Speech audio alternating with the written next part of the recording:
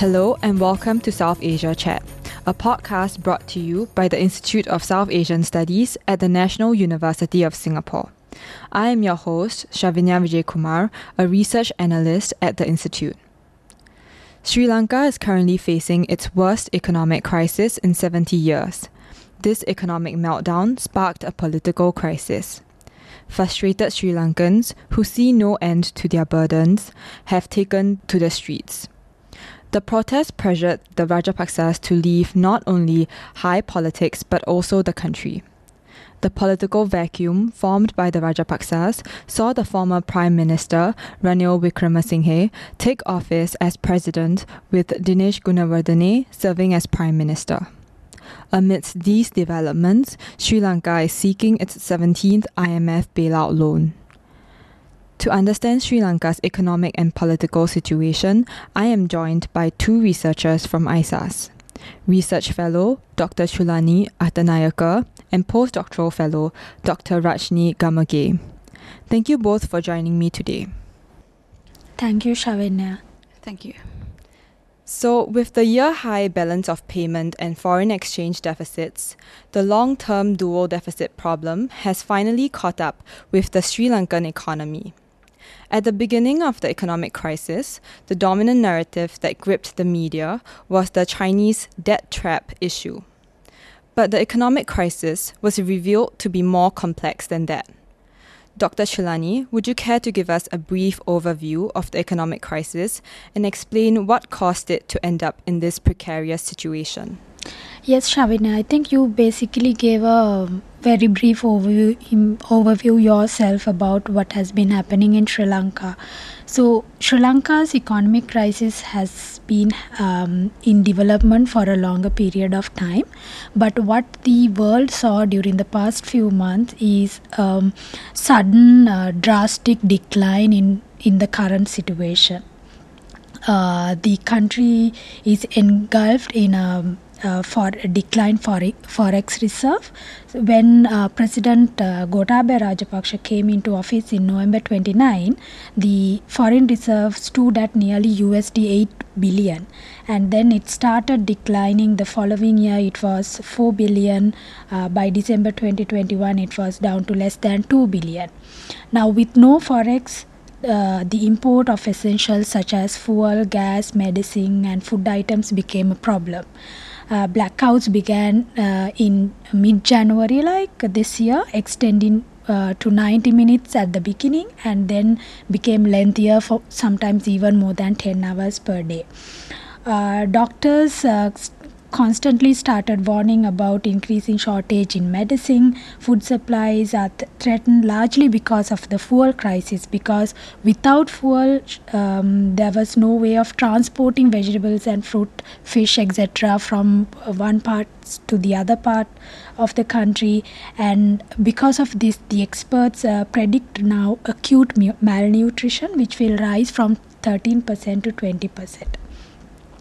Now, this crisis, as I said, which has been in the making, there are several factors, both internal and external.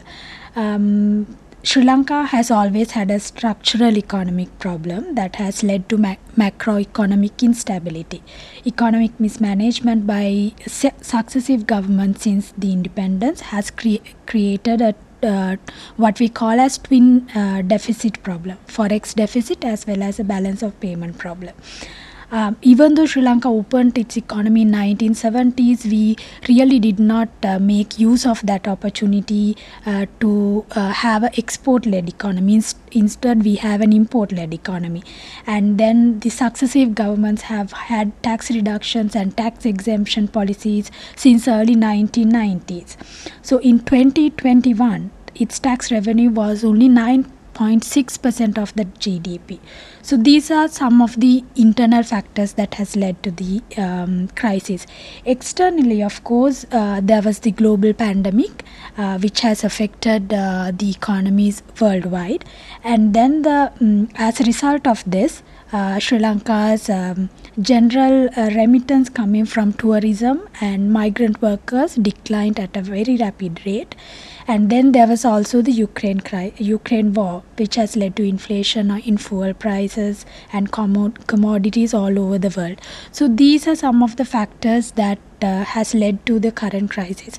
As you mentioned at the beginning, yes, the narrative has been about the Chinese debt trap, but when you look at it more closely, Sri Lanka's current debt problem is not merely because of the Chinese debt.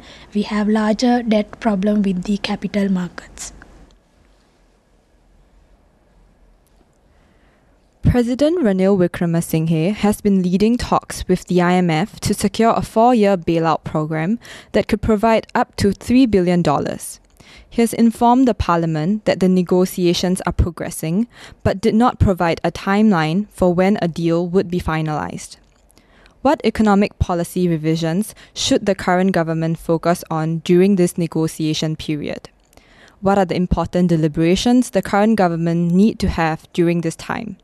Dr. Rajni, would you like to share your perspective on this? Sure. Thank you, Shavinyaa. So just to get a brief snapshot of where the Sri Lankan economy is at the moment, the IMF has estimated that Sri Lanka's economy will shrink 6 to 7%. And so what we can expect is to see more people being pushed below the poverty line.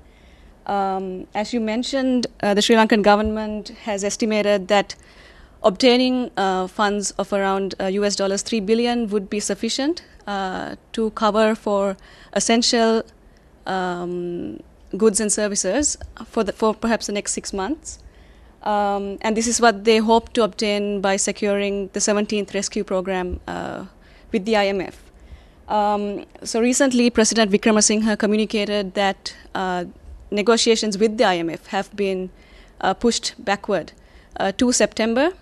And one of the reasons that he cited for this was the instability that is caused by the protests. And there is perhaps cause to question this statement because we have seen that IMF negotiations and programs in other countries such as Lebanon and Pakistan have taken a protracted period of time. So to answer your question on what kind of economic policy revisions the current government aims to implement, I think it's important to look at why the IMF suspended its funding facility, which had been finalized in 2016. So the IMF program was suspended in 2019, and one of the main reasons for this was that the economic policies pursued by the Gotabaya Rajapaksa government were contrary to fiscal consolidation. And among these policies were what Dr. Attanayake mentioned about there have been tax cuts that were implemented in 2019. And so what the IMF really is looking for is for Sri Lanka to restore its macroeconomic stability and debt sustainability, while at the same time protecting the poor and the vulnerable sections of the society. And so to obtain this, what it would require is for Sri Lanka to step up its structural reforms on the one hand, so as to address its vulnerability to corruption, and then to unlock Sri Lanka's growth potential, so to improve Sri Lanka's productivity, economic productivity. So the policy reforms that the government has so far communicated are threefold. First, it has engaged in tightening monetary policy. Second, it has indicated that it is open for pursuing state-owned enterprise reforms, such as the Electricity Board, the Ceylon Petroleum Corporation, and Sri Lankan Airlines.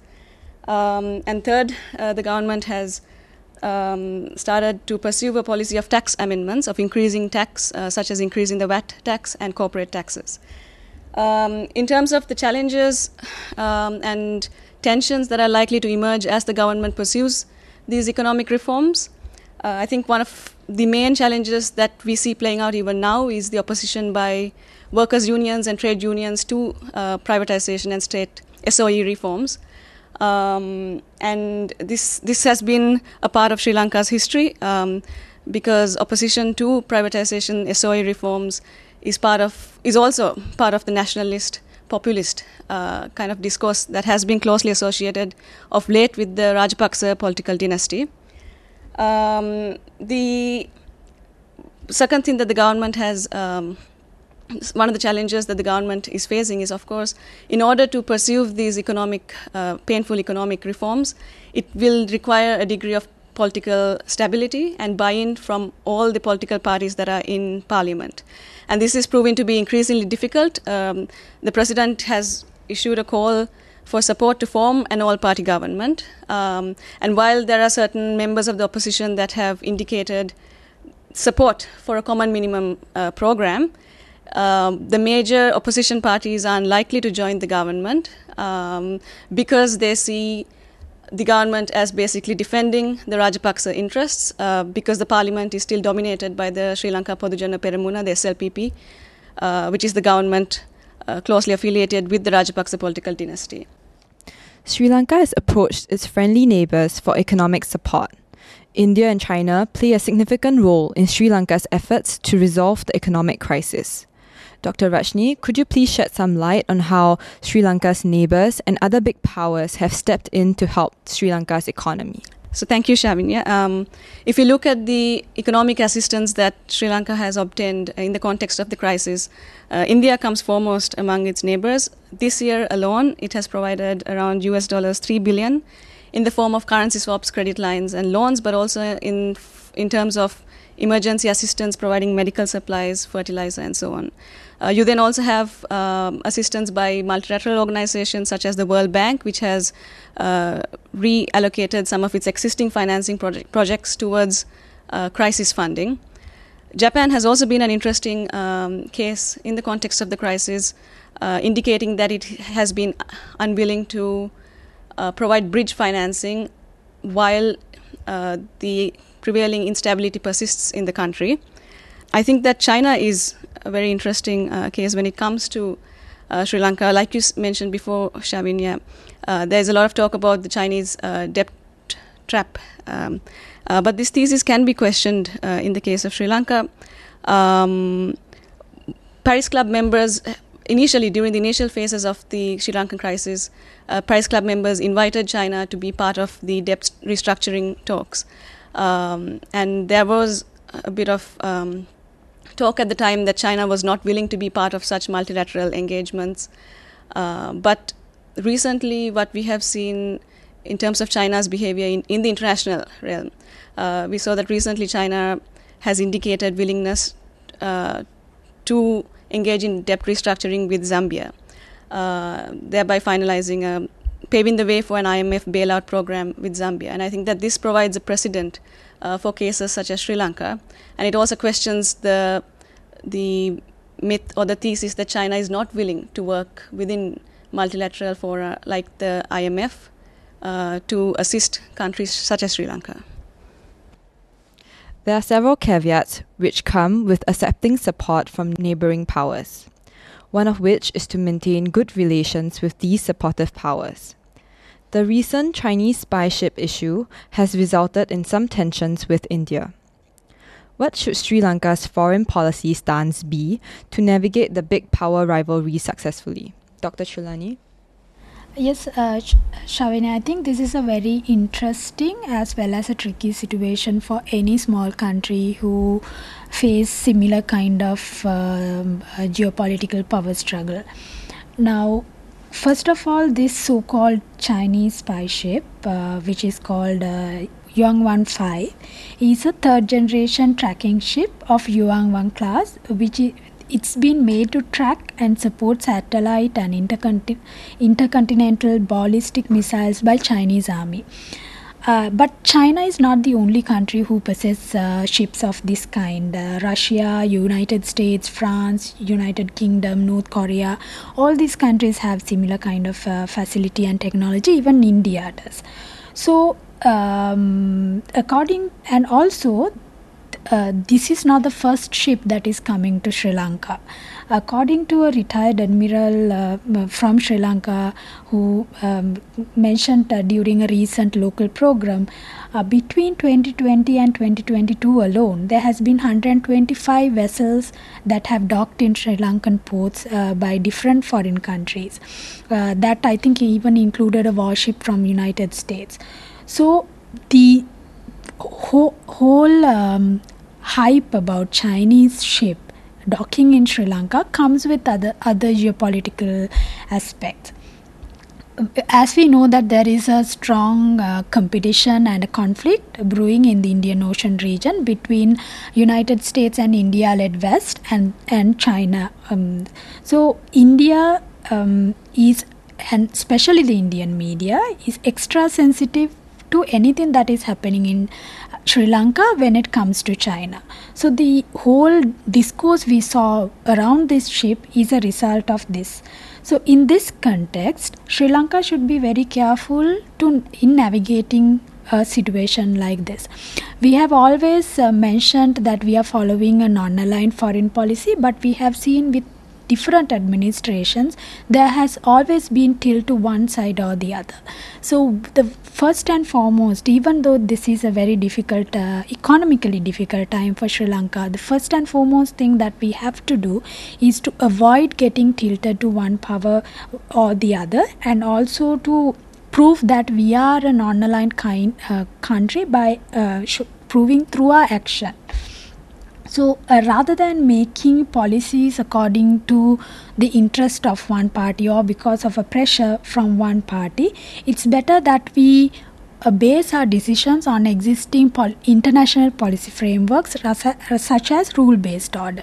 So what we actually have to think about is whether docking this ship would have any impact on our policy on rule-based order, and we should make our decisions based on this. I think that's why Sri Lanka obviously agreed for the Chinese ship to dock in Hambantota port at the moment, and this is also a greater economic opportunity and an opportunity for education and technological transfer for Sri Lankan scientific community. So we should not let go of a situation like that. In the meantime, we should also show to the other parties that we are in control in a situation like this. So we should make initiatives to go for our Navy to go and observe, for our scientists to go and observe the technology and show this in public media, so that the other countries know that we are not being swayed or controlled by anybody's decision. Sri Lanka is making a decision on its own. I know it is a very tricky situation because of the economic crisis, but in my belief, yes, Sri Lanka is in economic crisis, but the reality is that Sri Lanka is in a way more strategic position in the Indian Ocean region. All these countries want Sri Lanka in their strategic orbit, so we have some advantage in that regard. So we have to be able to be creative and use this to our advantage and set the precedent for our foreign policy for the years to come after this crisis. Let's shift our attention to domestic politics. Political observers have pointed to the unprecedented scale and period of protests in Sri Lanka as an indication of an end to the old political order and a beginning of a new era in the country. The Rajapaksas family was ousted from high political office in Sri Lanka. So, Dr. Chulanee, do you think this is the beginning of the end for the nepotism and cronyism that has plagued Sri Lankan politics for decades? Well, we hope that it would be the end for the nepotism and cronyism, but I have to admit that the dynastic politics and patronage-based politics has always been a character of Sri Lankan's political system. And these dynastic families have always rise and fallen from time to time. When one family falls, there's another emerging. That's exactly what has happened over the period since the independence. I'm sure Rajni will be in a better position to explain this because that's a specialized area. I think with the Rajapaksa administration, what we saw is that this dynastic politics taking into completely a different level. According to some media articles, I think somewhere that was published somewhere in 2014 or 2015, during the second term of Mahinda Rajapaksa administration, there has been more than 40 members appointed to government posts. These were not excluding cabinet portfolios. So they were completely controlling the entire system. So that eventually led to their demise. So I think even though I'm not so confident to say that dynastic politics will end from here, because for instance the current president Ranil Wickremesinghe is very much likely to hand over his party to his cousin Ranil Wickremesinghe, who was a former MP. In this context, I do not know whether it will be the end, but I think this provides some insight to how people would react if they take control of too much of space. I do not think people will tolerate it. We spoke about the political system from the elite perspective. Let's now talk about the Sri Lankan civil society. So, the economic meltdown sparked the political crisis. As an observer of the current state of Sri Lankan politics, my question is, do you see a fundamental change in the demands of Sri Lankan civil society? In this sense, do you think the protests are more reactive than proactive? Do you see Sri Lankans demanding genuine change in politics, or do they just want to see an end to this economic crisis? Dr. Rajni, would you care to share your perspective on this? Yes, Shavinyaa. So I would agree that there has been a shift in the nature of the people's protests in Sri Lanka. The Janata Aragalaya, or the people's struggle as these protests are known as, when they started out in early March this year, they had a number of demands, and foremost among these was first chasing the Rajapaksa family out of politics and recovering the stolen funds that the Rajapaksa family was said to have facilitated and stolen. The second was that they demanded for relief from the economic crisis. And then along with this, there were the demands for greater accountability, transparency, for greater responsiveness of government to the citizens that they are supposed to represent, and for greater efficiency of government in delivering the basic necessities to the citizens. These demands still remain within the people's protests, but I think that in the evolution of the Sri Lankan crisis and in the evolution of the mass protests, we see May the 9th and the week of July the 13th, of July the 9th, as being really determinative moments in how the mass protests have evolved.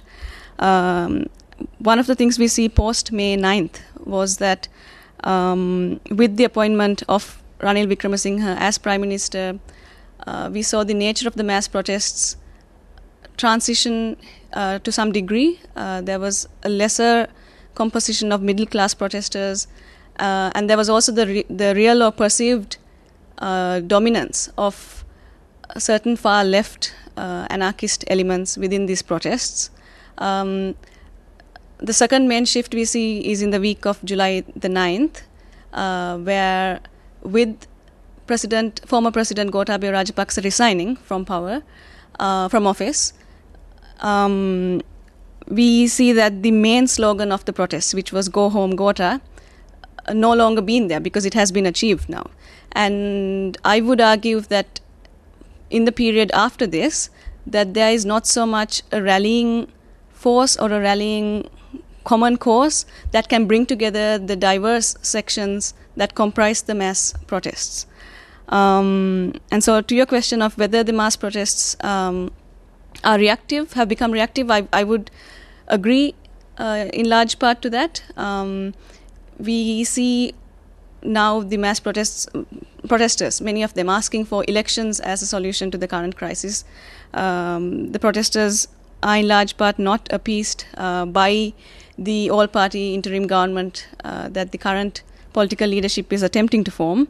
And they are calling for a type of system change. And I think that this is perhaps the main fault line that is now emerging in the Sri Lankan context, which is that the protesters are asking for a system change of clean politics, of politics that can deliver their basic rights. But on the other hand, the government sees this system change in a fundamentally different way. President Wickremesinghe recently commented on the need for an economic reset. So we can see how the president is trying to align his agenda as meeting the demands of the protesters, that this system reset is delivering what the protesters are asking for in terms of a system change. And if we look at what President Wickremesinghe terms as within this system reset, it's economic on the one hand, but it also includes the promise of constitutional reforms through the 22nd Amendment that has been proposed recently. Measures such as the parliamentary oversight committees, other institutional reforms like the institution of a Jana Sabha, which is a people's council. So these measures that are trying to portray themselves as bringing in more youth and bringing in more non-MP experts into the parliamentary deliberative and democratic process. But I think that this is where the main fault line emerges, whether the government is able to successfully convince that they are meeting the needs of the protesters. And just to finally, I will say that there is also reason to believe that the government does not fully believe that it is able to meet the needs of the protesters. And this explains why, after President Wickremesinghe comes into power, he has pursued a very consistent strategy of intimidation and crackdown on the protesters, on trade unionists, in a way preempting the kind of resistance or the kind of unrest that would emerge as the government is now about to implement very painful economic reforms and as its legitimacy is increasingly questioned by the people. Thank you both for sharing your insights. You are listening to South Asia Chat. To learn more about our work, please visit us at isas.nus.edu.sg. You can also get updates through social media. We are on Twitter, LinkedIn, Facebook, and Instagram.